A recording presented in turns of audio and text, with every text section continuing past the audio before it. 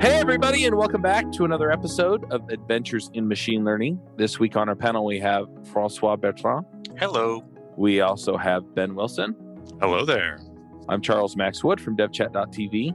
And this week, we're talking to Laszlo Szaragner. Laszlo, do you want to introduce yourself? Let people know who you are, why you're famous, all that good stuff. Hello, everyone. So I'm Laszlo from London, originally from Hungary. I was a quant for 7 years, trading in commodities and other futures. I spent 2 years at Candy Crush, so I specialized in player behavior and spamming, everyone on Facebook. And I specialized in virality as well. I also spent 4 years as head of data science at London FinTech, where we specialize in natural language processing for investment banks. So market intelligence for emerging markets, all kind of interesting thing. Translation from rare languages like Arabic and Turkish, and state-of-the-art high-performance text processing. Awesome. When I went freelance, I was still only a few years into my development career. My first contract, I was paid $60 an hour. Due to feedback from my friends, I raised it to $120 an hour on the next contract. And due to the podcasts I was involved in and the screencasts I had made in the past, I started getting calls from people I'd never even heard of who wanted me to do development work for them because I had done that kind of work or talked about or demonstrated that kind of work in the videos and podcasts that I was making. Within a year, I was able to more than double my freelancing rates, and I had more work than I could handle. If you're thinking about freelancing or have a profitable but not busy or fulfilling freelance practice, let me show you how to do it in my Dev Heroes Accelerator. Dev Heroes aren't just people who devs admire, they're also people who deliver for clients who know, like, and trust them. Let me help you double your income and fill your slowdowns. You can learn more at devheroesaccelerator.com. So I think Ben gushed for like 5 minutes about you before the call started. And I know he was the one that invited you on the show, and he shared some ideas that I think are an outgrowth of some of the things that he's picked up from you. Ben, do you want to just explain where you're coming from with this and your relationship with Laszlo and stuff like that? Yeah, we met on community forum called MLOps.community, a Slack group where a bunch of professionals in industry are answering questions of nascent people, or people who are just getting started into ML or are currently working as data scientists in industry that just want to hear from people who have been there, done that. And it became very apparent to me that the man on this show today has definitely been there and done that. Any sort of challenging question that's ever posted on there, you can pretty much guarantee that he's going to be responding to it, but responding to it in a way that is thought-provoking and mentoring to that person who's asking the question, and giving a truly well-researched and thought-out answer based on experience and wisdom. So I thought it would be just natural to have to invite him onto this show and have him talk about some of the stuff that he's been writing about in his personal blog, which is just amazing content. And it's a rarity to hear to sort of read that content in the ML space right now, because it's not what everybody else is talking about. It's something that it comes from experience of doing it wrong at first, learning how to do it right, and then proving out over years through applying that wisdom about how to do ML properly in the industry. Nice. So I think we also threw around the terms of like production ML and stuff like that. So I'm really curious just to dive into this, especially since, Laszlo, your articles all kind of come under that header, right, of production or productionized ML. Yes, I try to focus the blog at the moment in this area of like a bit more software, a bit more management and organizational style, understanding of how to do this, what our experience working for this fintech company, where it was a 40 people company, probably about 20 engineers, a 5 to 10 people data science team, depending on how do you count the team.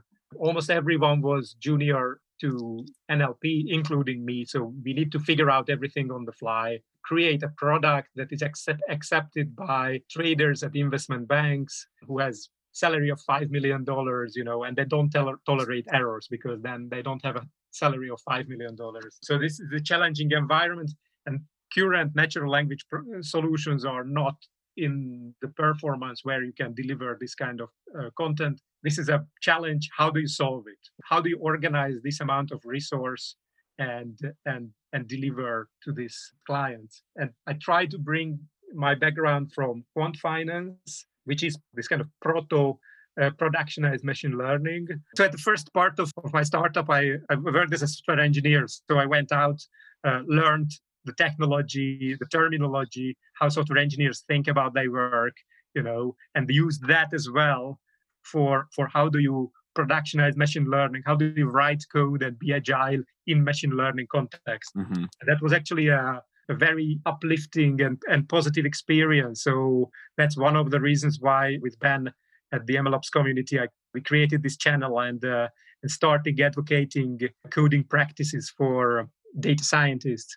Because I think that's the biggest gap at the moment, that data scientists don't think about their code as their output, as their primary record of their work, which is a bit of a dangerous situation. Because if you're an analyst, you can get away with it because a PowerPoint presentation is your output. You create insights and then transfer that to as an executive.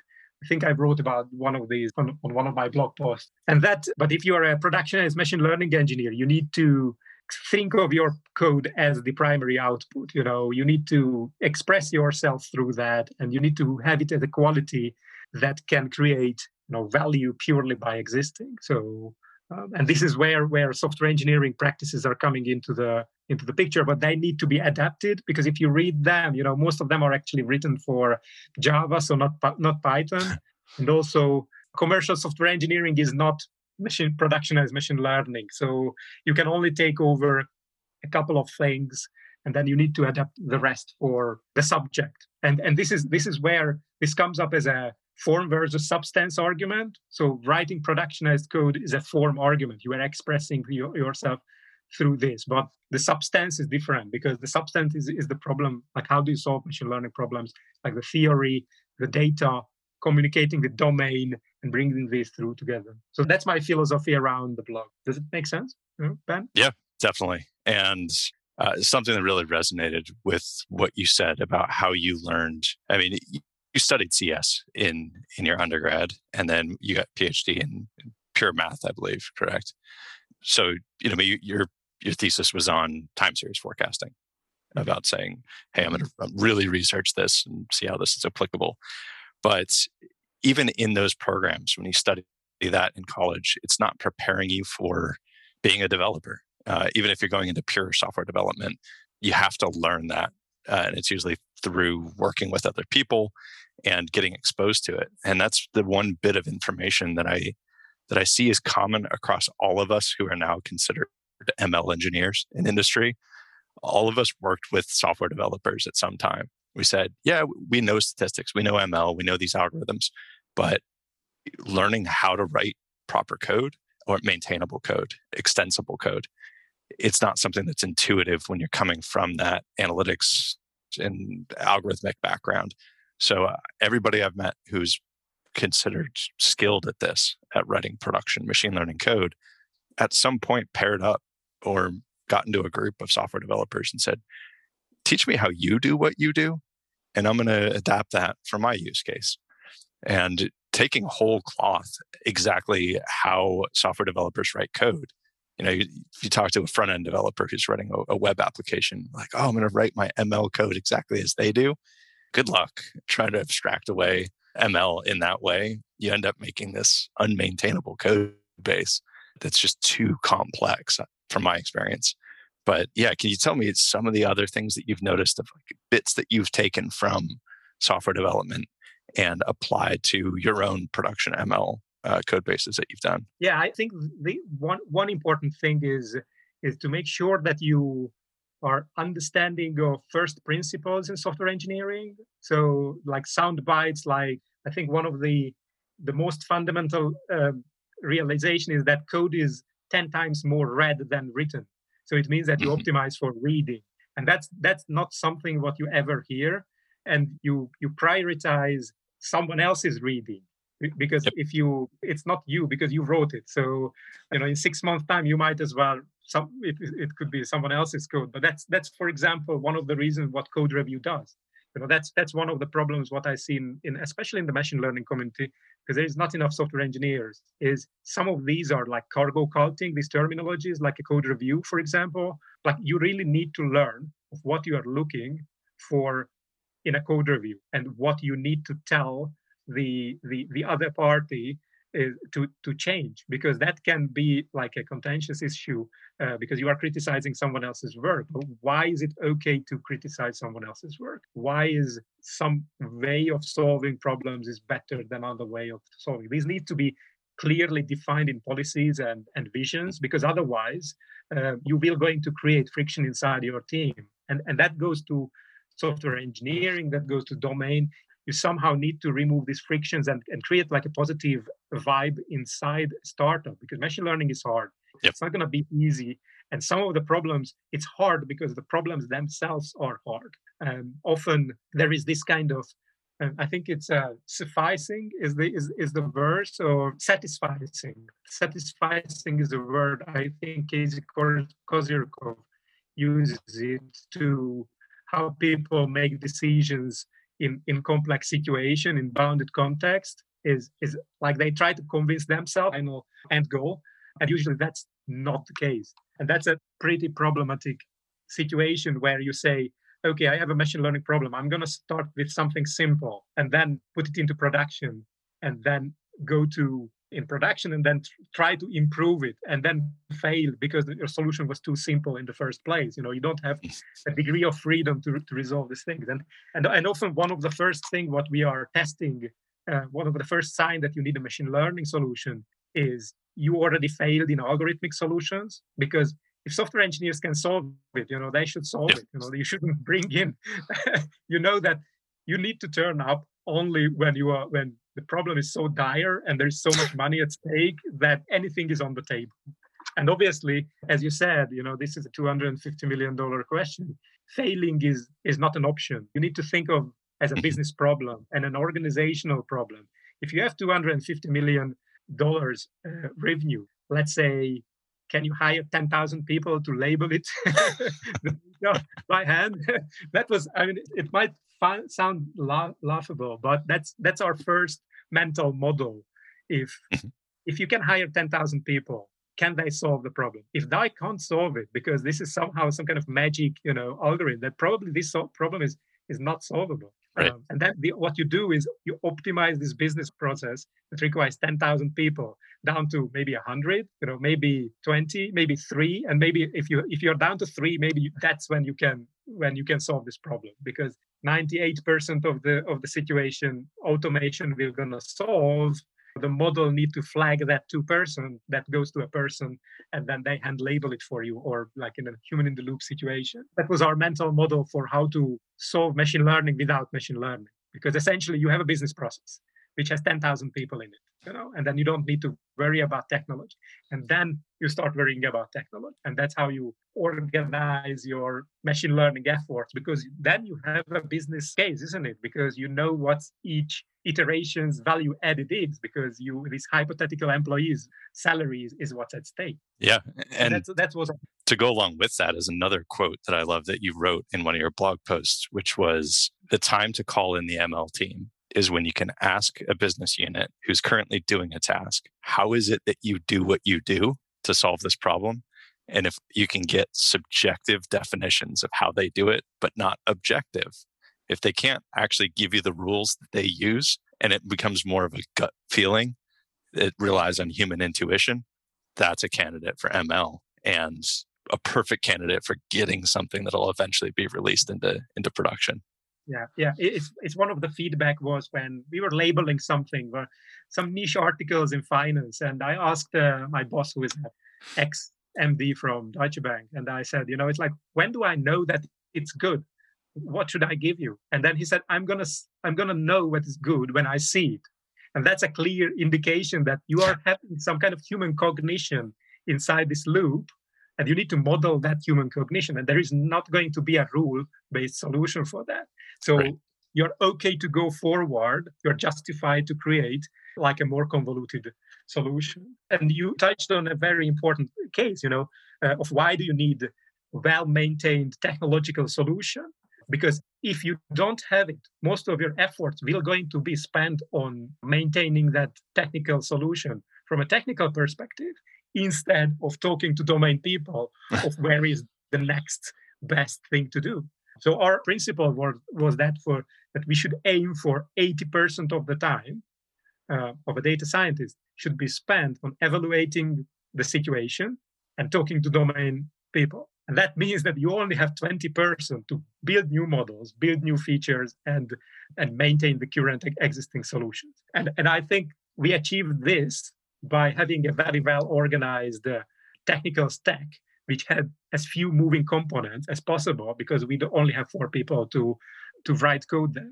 And I think this is probably something which is desirable. But obviously, as you said, monitoring is currently a major not buzzword, but a major hyped feature of the MLOps stack. But that's nothing new. Just people was ignoring for now, or building it manually, the painful way. Yeah, but it's not even the technical.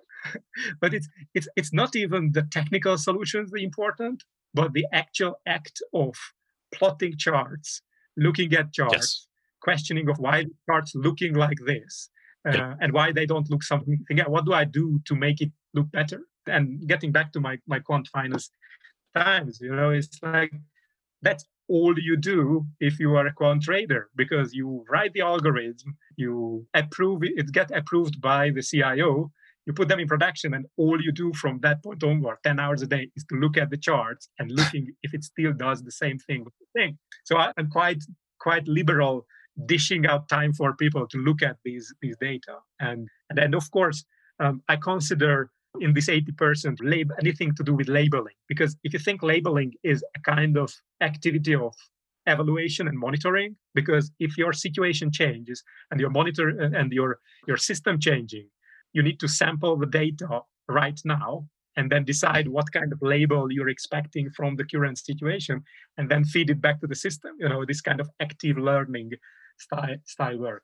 And I think this is where Agile comes into the picture, and why Agile style software engineering should be the main way of how projects are run, because as opposed to the academic, which you mentioned before, is because this kind of partitioning of data cleaning, modeling, evaluation, that's no longer valid in a productionized system, isn't it? Because once you put it into production, the evaluation immediately starts, and you need to go back and change the model and then evaluate it again. And you should iterate on. Or add features continuously. I mean, if you have something that's important that is influencing your business's interaction with reality, with the world, you're out there interacting with customers, you're sending some sort of prediction that dictates how your company is interacting with another company or a family of companies.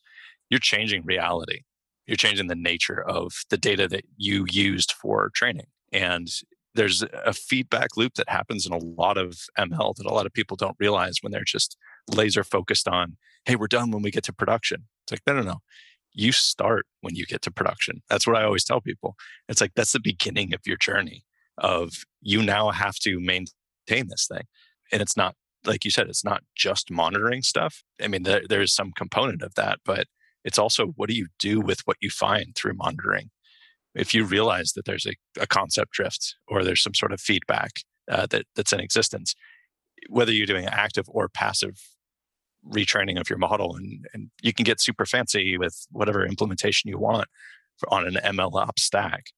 But at the end of the day, the data scientists are going to have to change the nature of that model, adding new features, removing features, doing things with the features that will influence how the model learns, air quote learns, by the way, just how it adapts to the correlation that it's finding in order to still be relevant or to improve it over time. And I 100% agree with what you said about that agile methodology of knowing that things will change. These aren't static entities that we push out into the world.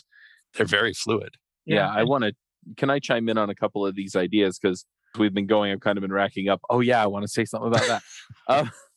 But going back, at least initially, to the idea that you're going to have some subject matter expert actually tell you, yeah, that looks right, that is right, things like that. I mean, I've experienced this on code that isn't machine learning, right? Where somebody communicates some value, something, some outcome that they want, right? And then I have to deliver code that delivers that outcome. And it's an iterative process even then, right? It's like, hey, the interface isn't right. The experience isn't quite right. You didn't use the corporate colors, whatever, right? And so you get that feedback. But I love the point that you made eventually going to production. Both of you made this point where you go to production and then all of a sudden you're getting real world feedback, right? You're collecting real world data from real users, putting real interactions into this thing.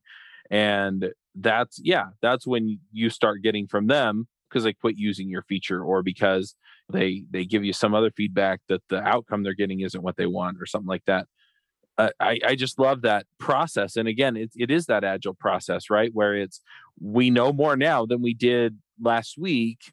And so we're going to adjust what we're doing to make sure that we're appropriately responding to the stimuli that we have coming toward us, both from the business and from our users. Yeah, that's exactly the adaptation of what we said to machine learning. And one important thing is your intuition about what is a problem, especially if it's a convoluted, like machine learning suitable problem, like humans interacting with each other.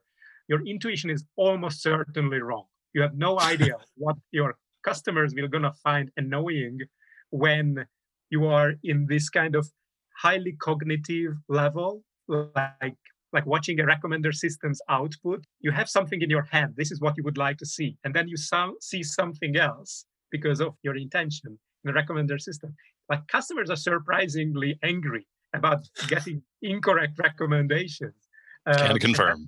And figuring out of why the recommender system recommended something which was not a match with a cognitive idea is like you don't know, and then you don't know which one is how hard to figure out. So it means that you kind of need to test these in production, and there is like a long list of problems of what we figure out.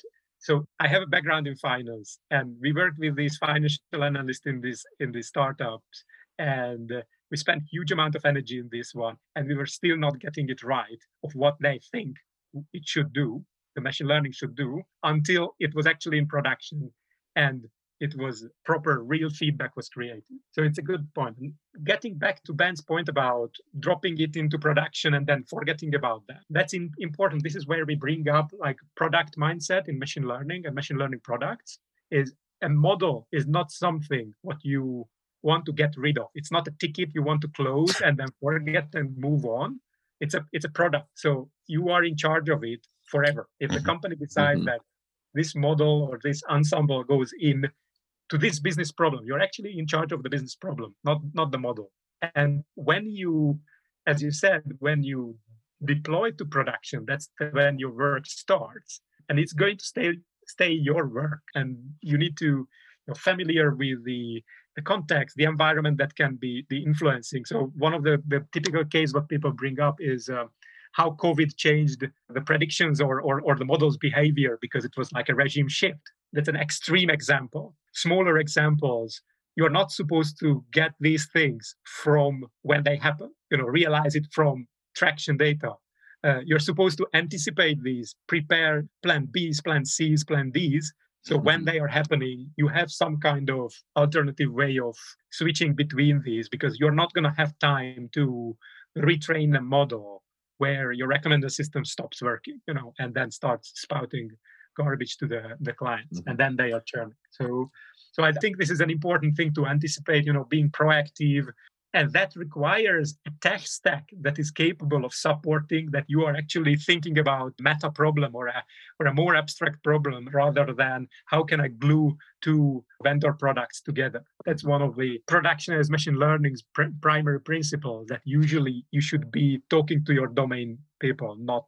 Yeah, that actually kind of answers one of the questions I was going to have. All this talk about going into production. What do you say are let's say the top three most important things you have to be ready for, or the things that if this isn't, is it having the domain people involved once the model hits production? Is it having good monitoring? I mean, they're pretty obvious, but what would you think is the most important, or things that people don't generally think about that are kind of gotchas once you hit production? Yeah, I think the primary transparency is the most important thing. So you need to have logging or any kind of telemetry set up on the situation as much as possible from day one. So, or probably even before day one, so you can experience the impact of your model on KPIs and iterate on these. So figure out of whether this is what the business want to solve. Is it working? What's the next step? Who needs to be involved? That's the first most important thing. The second one is probably, as you said, like domain connection. So organizational structure should support the generation of insights and the feedback of the insights into the system. You need to talk to engineers. You need to talk to domain people or business units, executives, managing their expectations. So you're not just a statistician who writes notebooks and then creates PowerPoint presentations. You are part of a product team who deals with a lot of non-technical matters. And actually, would you and Ben say that is there a level of education that needs to be performed on those stakeholders? Like the expectation that we got the model, like you said, close the ticket, we're done.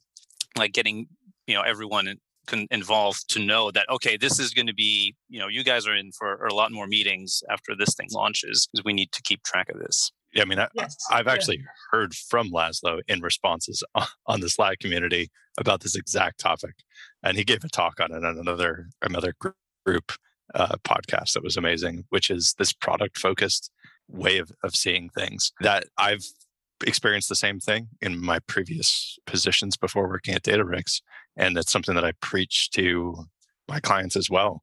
Is before you start your first experimentation phase of a project, you should already be talking to the subject matter experts. You should already be talking to project managers to say, here's the idea that the business came to us with. Let's start these planning meetings early so we fully understand this problem. And the only people that are going to know how that problem should be solved are those SMEs. The people with, as I said before we started recording, the skin in the game. These are the people that actually care if this thing really works or not. Like the data science team cares, of course, and the company cares. But there's people whose livelihoods and their day-to-day operations rely on this solution. They're going to be the greatest insight of understanding how this needs to become a product. And the earlier that's communicated, the better, in my experience. Hey, folks, if you love this podcast and would like to support the show, or if you wish you could listen without the sponsorship messages, then you're in luck. We're setting up new premium podcast feeds where you can get all of the episodes released after Christmas 2020 without the ads. Signing up will help us pay for editing and production, and you can go sign up at devchat.tv/premium. I want to chime in and just point out that I wish that this would happen more often in areas of programming that are not ML. I mean, my full-time job, I'm a web developer, right? And there's so many times where it's, hey, we need this next week. Well, how's it supposed to work? We'll get the designer on that. Okay, well, what kinds of things need to be happening in the background? Well, we know it needs to do this and this, but we'll have to get back to you on these other parts. Okay, well, we need more specificity in these couple of areas. Okay, we don't know any of that. And it's like, and you want this done next week? And then the other part of it, so they go talk to the subject matter experts at that point, right? The people who are dealing with the incoming data and the outgoing data and what's going on and the reporting and all that stuff, right? And they'll kind of scratch something together for us to work on. But boy, it'd be real nice if they were having these conversations 3 months ago or 2 months ago and saying, we're going to need this feature and this report and this other feature. And so let's go ahead and make sure that we have everything designed out, figured out, and done now so that we can move ahead with it and get the right thing. And it seems like, given the nature of machine learning, this is even more important because the parameters that you're working with are consistently evolving, right? You're consistently getting more information, and that information is actually what drives the behavior. And so at the end of the day, yeah, you have to have all your ducks in a row because I don't see how you do this anyway. And then on top of that, once you get the feature released, I think in a lot of other fields of software development, yeah, we're habituated to the feature is finished, people can use it, and so we're going to close the ticket. right? We're going to close the ticket and we're going to be done. And because this is an ongoing thing, I mean, that's kind of the nature of quote unquote machine learning, right? We have to consistently be evaluating it. I love that idea there. And the way that we see this manifest in other areas, again, I'm going to use a web development example, is why aren't people using this? Or why are we getting like halfway results out of this, right? And so then at that point, they go install Hotjar or some other monitoring, some other real-time thing, and start collecting information off of it to make sure that it's getting done, instead of having proactively put that in place so that when they want the question answered, they can actually go look at the monitoring to get the answer. And so anyway, I see parallels all over the place between what we're talking about here for machine learning and what we do in other forms of development. And I'm also seeing that, because the data and the model are so intrinsically tied together and that they drive the behavior of the system, this is something that you can't afford to not be consistently watching and evaluating with machine learning. Yeah, something that I've told to a front-end developer in the past, an actual iOS developer, who was asking about this topic, about like, well, why don't you just close the epic and it's done, right? We can move on to the next thing. I'm like, okay, in your terms, Mr. iOS developer, that's the equivalent of me saying, okay, you finished your epic for this quarter. I want you to shut down the app. And that kind of brought a light on in his head. He was like, oh, so that's what this project is our iOS app for ML. It is a service. And we have to make sure that it's not doing bad things. Yeah, the other version of that I see, especially for like iOS or Android developers, is, okay, you close the epic. It works. It's done. You're great. New OS version. Well, crap. Do the old APIs apply to the new system? Well, we closed the epic. It's done. It's done. No, we're in a constantly evolving world. It's just that yours come on a release from Apple and ours come as we evaluate another week or 2 or 3's worth of data coming in from our customers. Yeah, I like, Ben, what you said. It feels like almost all software now is a service, no longer a product. It feels, like you said, whether it's the OS changing, the data changing due to feedback mechanisms on NML, or like even my main subject matter, games. Let alone the what Laszlo had to do at King with ongoing ops, but games now have patches and updates, and it feels like every domain of software development is no longer a packaged, shrink wrapped good kind of thing, but ongoing service. That's an interesting way to put it. Yeah, Laszlo. Go ahead. I have a question, but go ahead. I would go actually one step further on this. And I think that next to the traditional front-end, back-end development, machine learning will going to come up as a third component. Mm-hmm. And if data mesh will going to be a thing, then data will going to be. And this fourth thing is going to be natively part of any kind of like digital or technical solution, because this is so prevalent everywhere. Every single product will going to have some kind of machine learning component. Oh, absolutely. The other thing is that the more naturally you can, and by naturally, I mean, I can flow through the application and get the information that I need in a meaningful way. That is, there's so much power in apps behind that. And I just don't see any other way you do it. One question I have for you, Laszlo, is you're monitoring things and you're starting to gather data on how your system is performing. How do you know what to change? Usually there are two ways to do that. So you either do quantitatively. So as a data scientist, you are by definition an analyst as well. And it's your product. You need to know it inside out. Like any kind of KPI, what does it mean that it's 1% less? What does it mean if it's 10% less? And even beyond KPI, like just any kind of metrics, what you can come up with. Is there any kind of anomaly? That's one of the detecting strange situations that's not supposed to happen. That's one what you can do.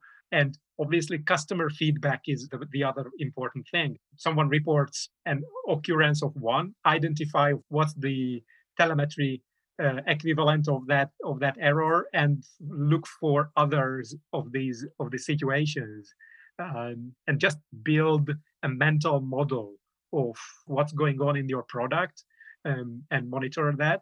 as I said, you're supposed to spend 80% of your time on evaluating the situation.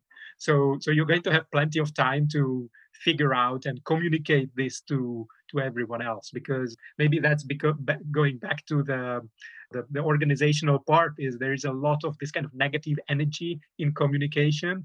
And I think this is an important thing, that maybe trainings to get over this and figuring out of these kind of functional groups like engineering, domains, SMEs, they're not supposed to hate each other. They have one goal, executive. Like you're not supposed to hate your boss, it's like, if you hate your boss, stand up and find another job. It's like you need to be actively, you spend a lot of time on your, and I actually very passionate about like this kind of positive attitude and motivation.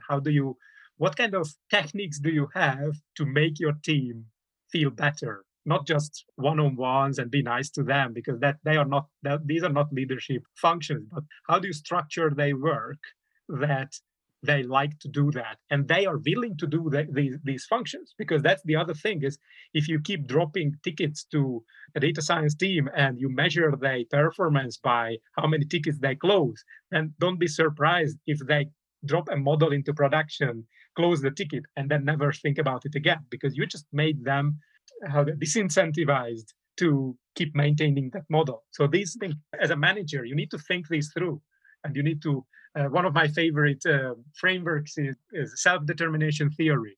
So that has 3 components. To be motivated in whatever they do, is they need to have autonomy, mastery, and relatedness. So essentially, they need to be good at what they are doing or getting better. They need to have the tools to solve their problems, what they are facing, and they need to relate to it and communicate their relatedness to this to other employees at the team. And it's very easy to create an organizational structure when these are broken.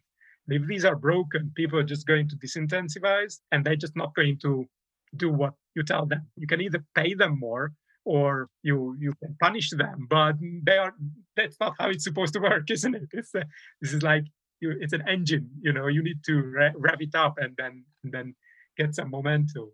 So yeah, that inspiration aspect of that triad, I think, is the most key thing, and it's something that when I talk one-on-one with managers of data science teams, that's my big bit of advice that I give them, is work on not only their own soft skills, but also encouraging the development of those soft skills within the data science team, because people don't usually talk about it that much, except this discussion we have been, which is we've been sort of dancing around this topic of bringing in SMEs and talking to product and talking to these different organizations.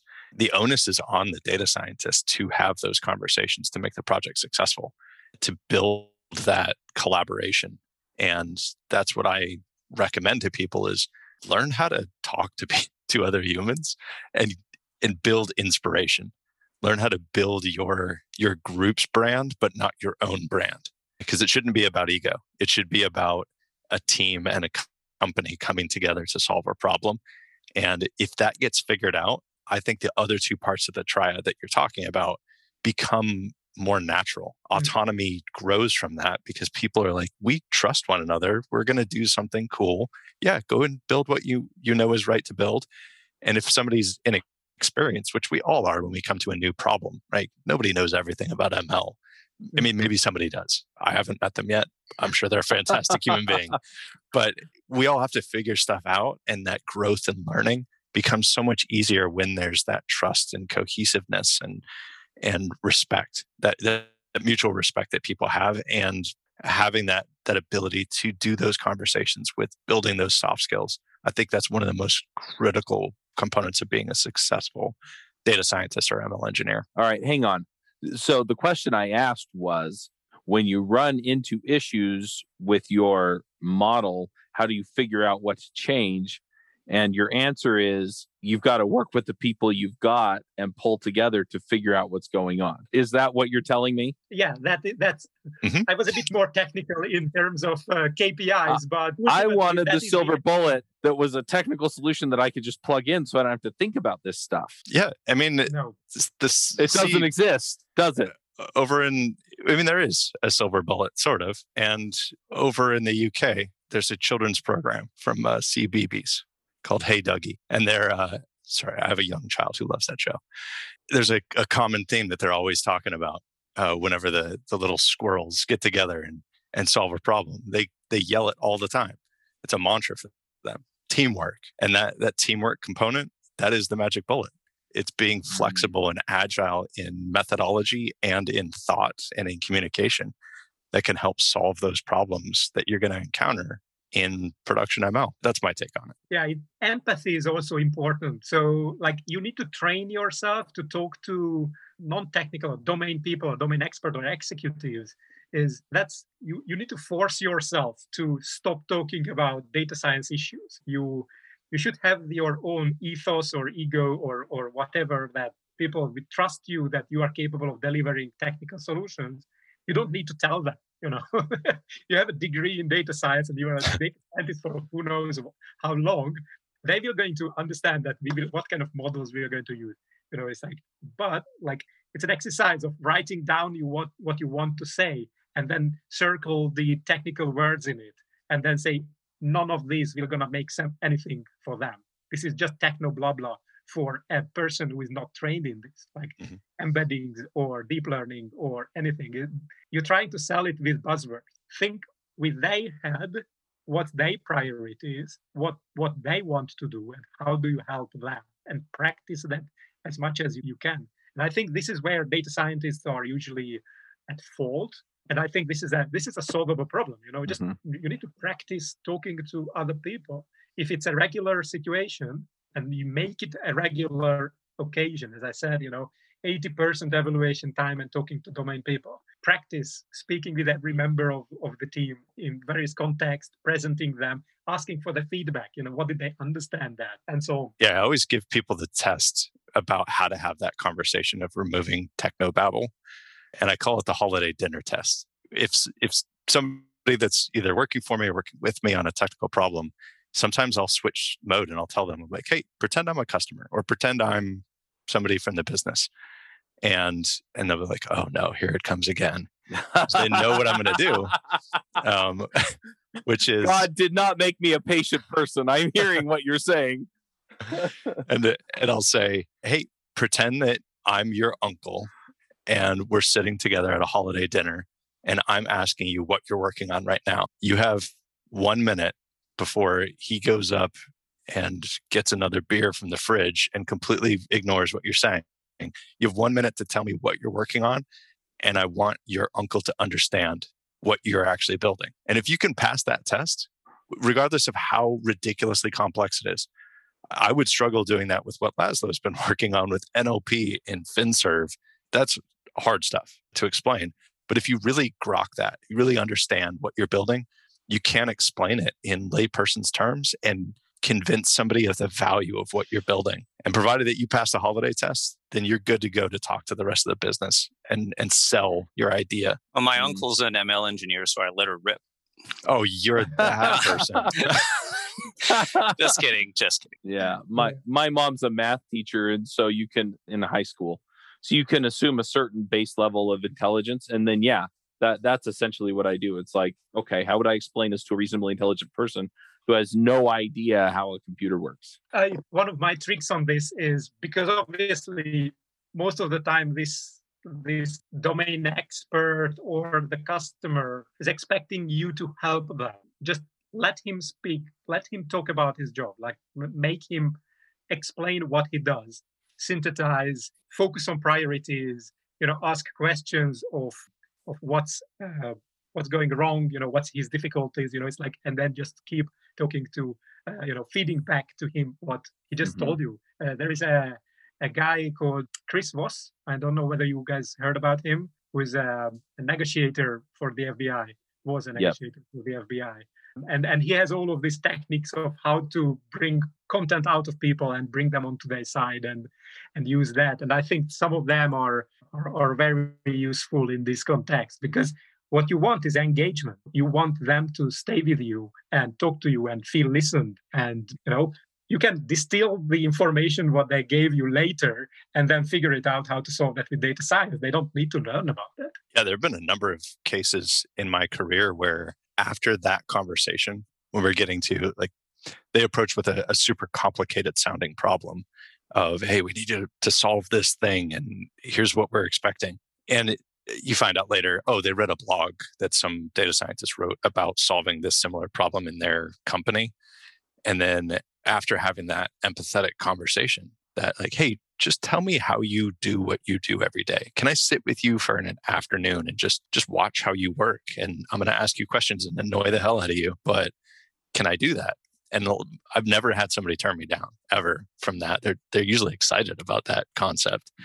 And then that conversation sometimes has come to realizing that this isn't an ML solution that needs to be built. This is a case match statement in SQL. And sometimes that's the best solution that you can have. It's a quick win that provides value, solves somebody's problem, automates away annoyance that they have, so they can use their brain for more creative pursuits. And it's a way to build street cred at a company by solving a problem really quickly, but it's a way to build a network of allies at a company too, so that you can work on getting that cohesiveness across an organization with data science. Case switches don't make me look very smart, though. If you're getting into ML, you should not be pursuing the end goal of looking smart. I agree. I had to push the button, though, because it was right in front of me. I mean, Laszlo, I'm sure you have thoughts on that. Yeah, I have the opposite feeling, is that sometimes you are seen as some kind of wizard who can do magic because you are the data scientist. And it's important to not land with all of the problems and these impossible problems. Because one of the things, like, okay, you had a problem which can be solved with a case switch statement, but why wasn't it solved before? Yeah. It's just a case switch statement. Because I see you can easily walk into a problem which cannot be solved with a case switch statement, but also impossible to do with machine learning. And it would take a tremendous amount of effort. But because you are the wizard, you are going to land on your table because you can solve any problems. And then you are going to struggle. And then you are going to destroy your credibility because you are unable to deliver the magic. So how do you back out of this prioritization question? And this is where you, sitting down with the client and watch what they are doing, really realize that actually the reason why they haven't solved it, because this is not a big problem. It just maybe annoy them once a week, or once a month. Yeah, I think the key to preventing that potential disastrous situation where you're seen as some alien who can just snap their fingers and solve problems is honesty. When you know that, or when you suspect that this is a problem that is unsolvable, like until we have quantum computing in the cloud or something that's affordable, maybe then we can solve this problem. Yeah, but there are problems out there that when you're experienced enough in data science, you can kind of see it and say, yeah, there's no way that we can solve this. Either we can't collect the data that would solve this problem algorithmically, or it would cost so much money to label data in order to train a model on this that the ROI just isn't there. It's important to be honest. Go and do your research, provide evidence of why this might be impossible to do, but temper expectations through an honest approach to it. I'm a fan of strategically and tactically using self-deprecation in certain people when they think that data scientists are magicians, just to let them know, like, hey, we're humans. We're not some extraterrestrial being that can solve all your problems. We're not going to solve everything, but here's what we can solve. Yeah. Now we're kind of getting toward the end of our time, and I want to make sure that if there's anything else that we'd kind of be, I guess, derelict if we hadn't covered it. Is there anything else that we should be talking about here when we talk about productionized machine learning? Any other angle or aspect? I think maybe I reiterate my point on MLOps is something what you grow into. So start small, but productionized. Try to do it getting away with it, and then identify bottlenecks and start iterating around that. Don't forget that a lot of these vendor-driven products are created for very large organizations who have very large economies of scale in terms of feature engineering or deploying models into production. Try solving these problems economically, and then figure out where is the value from productionized feedback, and then keep iterating and making your tech stack smoother. Love it. I think that's a good place to end too, is just, take it a bit at a time. You don't have to build Netflix overnight or whatever. Yeah. All right, let's go ahead and do some picks. Hey, folks, I don't know if you've noticed, but I've been working a lot on figuring out how to help people become the most valuable developers on their teams or becoming the top 5% of developers in the field. If you're looking to level up, figure out how to contribute more, get the career you want, get the career that you want that will support the lifestyle you want, then you should check out the Most Valuable Dev Summit. I've invited some of my friends across the community, people that you've heard of, people that have worked on systems that you use on a daily basis, people who have invented new ways of doing things over the years in programming, and I've asked them one question, and that question is, how do you become a top 5% developer? How do you become 1 in 20 of the best developers out there? And so we're going to go ahead and have that conversation with them in interviews on the Most Valuable Dev Summit, and you can find that at summit.mostvaluable.dev.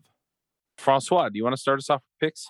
Sure. A bit of a softer one this week. And I'm sorry, Charles. I think I feel somehow that listening to podcasts and such media that we're leaving some money on the table here because there's so many ads for this. But I've really gotten into Audible for audiobooks, and I get a headache from reading too many books after an hour for some reason. But audiobooks to me were the answer, and I just love being able to read good books, whether fiction or not, doing the dishes or just closing your eyes in bed or whatever. But it's just, or in the car, and it's just brilliant. And yeah, maybe we should get a sponsorship, but it's still pretty good stuff. So I've gotten into it and started reading a bunch of books and loving it. So that's my pick for the week. Nice. You know what? I do have an Audible affiliate account, and I will put my affiliate link in. If you use my link, we get a kickback when you sign up, which is nice for us, and you get a free book. So we'll put that link in so that if people follow that link, they can get a free book, and we can maybe make a little bit of money, take some of that money off the table, right? But I'm with you there. I listen to Audible all the time. Yeah, finally glad for after years of listening to ads on podcasts, I'm finally one of those guys. So there you go. Yeah, I have hundreds of books in my Audible account. I really love it. So I will back you up on that all the way. Ben, do you have some picks? Oh, mine is intended to avert a self-serving promotion of our guest today. But I actually really recommend, and I think it's great, all of the posts that Laszlo's done on his personal blog. They are incredibly insightful. I highly recommend anybody who's in the space of real-world, business-focused data science work, give a read through them. They're not full of fluff like a lot of personal blogs are. They're actually well thought out and full of technical details about what it's actually like to do it for real. So can't recommend it enough. Yeah, I looked at what was there and I was impressed too. So we'll put a link to that in the show notes as well. I'm going to step in with a few picks. Before I do that, Francois, I'm kind of curious, what are you listening to right now? Started doing the whole, what do you call, the entire works of Sherlock Holmes. I never really listened to them, and it's like 30, 40 hours, and it's just like every single one, and it's really fun to listen to. So I'm kind of burning through this right now. It's pretty fun, and the narrator plays a big part. Sometimes you get a bad one, but these are pretty good. Also went through Game of Thrones, which was great narration on that one too.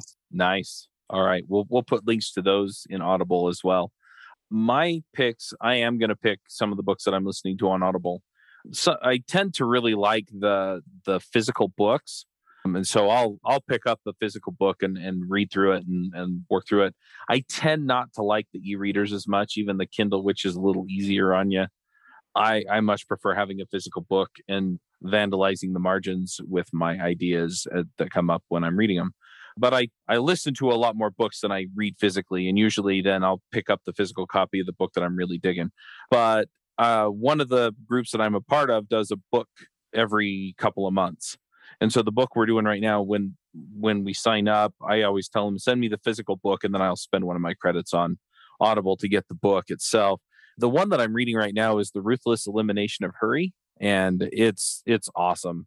And essentially, the author, John Mark Comer, he just walks you through, hey, look, what is it that you want to accomplish in life? What really matters to you? Are you taking on so much that you feel like you have to hurry through all the stuff in life in order to get to all the stuff in life? And then what are you neglecting, right, as you hurry from one thing to the next? And it's been really, really great. It kind of has echoes of like Minimalism by Greg McKeown, whatever his name is, which is also a great book. But I'm really enjoying kind of his perspective on this, and just, okay, step back and figure out which parts of life matter and make sure you're doing those. So I'm going to pick that book. I'm still in the middle of Atlas Shrugged by Ayn Rand. And I can't tell you, it's like that book was written for today. And I'm really, really enjoying it. I'm probably about 75 to 80% of the way through it at this point. So I'm loving that. And then finally, I am listening to something that's just straight, unadulterated fun fiction. And that is Oathbringer by Brandon Sanderson, which is the third book in the Stormlight Archives. So it's magic and swords and, all the stuff. So I'll put links to all three of those in the show notes. Another pick that I have. So I think I've mentioned I'm on this adult swim team that I go to Monday, Wednesday, and Friday at an ungodly hour that no one should be awake. But because I like pain, I go. And anyway, I just got some new swim fins. They kind of make fins in different styles or sizes. And the ones that I bought before, they have a really short fin. And so, they give you a little more push and they work your legs a little harder. But my coach wants me to get snorkeling fins, and they make you go faster. But the trade-off is if you're swimming for an hour or two and you're actually trying to make time intervals, you're going to work your legs pretty good. And so anyway, they're pretty nice. I'll put a link to them in the show notes. And then, I guess the last pick I have, if you want to connect with me on Strava, you can see what I'm doing for my training. I'm kind of in a recovery cycle now with the swimming after a month. It took me a month to where I can start running and biking again on my off days without being completely wiped out. And so if you want to see, what I'm swimming, what I'm running, what I'm biking, you can find that on strava.com. I'll put a link to my profile on there so you can add me as somebody you follow. But my goal is to to complete an Ironman. But right now I'm just looking for a much shorter triathlon, just to kind of figure out the process of doing them. So anyway, those are my picks. Laszlo, what are your picks? I'm going to pick Software Engineering at Google. It's a 600-page book. Anyone who wants to understand of what all of these buzzwords like code review and testing and anything else, it's written there. It's actually quite readable. It's like bitter pill. You need to read it once and then you know what they are doing. And the other book, what I would pick is Move Fast, How Facebook Builds Software. That's brand new. It was, I think, $1 on Amazon, so on Kindle.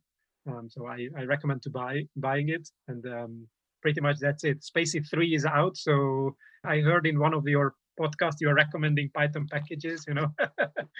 That's a new issue, and highly recommended for anyone who does natural language processing. Awesome. And finally, if people want to connect with you online, we mentioned your blog, or at least Ben sold it so that any reasonable person would want to go sign up for it. Where else can people find you? Twitter, GitHub, anything like that? LinkedIn is the best place. Okay. My name is pretty unique, so you can find me easily, but I'm going to pass you my page to you, right? Yep. We'll put it in the show notes. People can just click through and then send you a message. All right. Well, thanks, Laszlo. This was really terrific. Thank you very much. Great stuff. I've never taken so many notes during a podcast. So it was really solid gold. So thanks. That's good. Yeah, it's an absolute pleasure. All right, folks. Yeah, till next time, max out. Bandwidth for this segment is provided by CacheFly, the world's fastest CDN. Deliver your content fast with CacheFly. Visit CacheFly.com to learn more.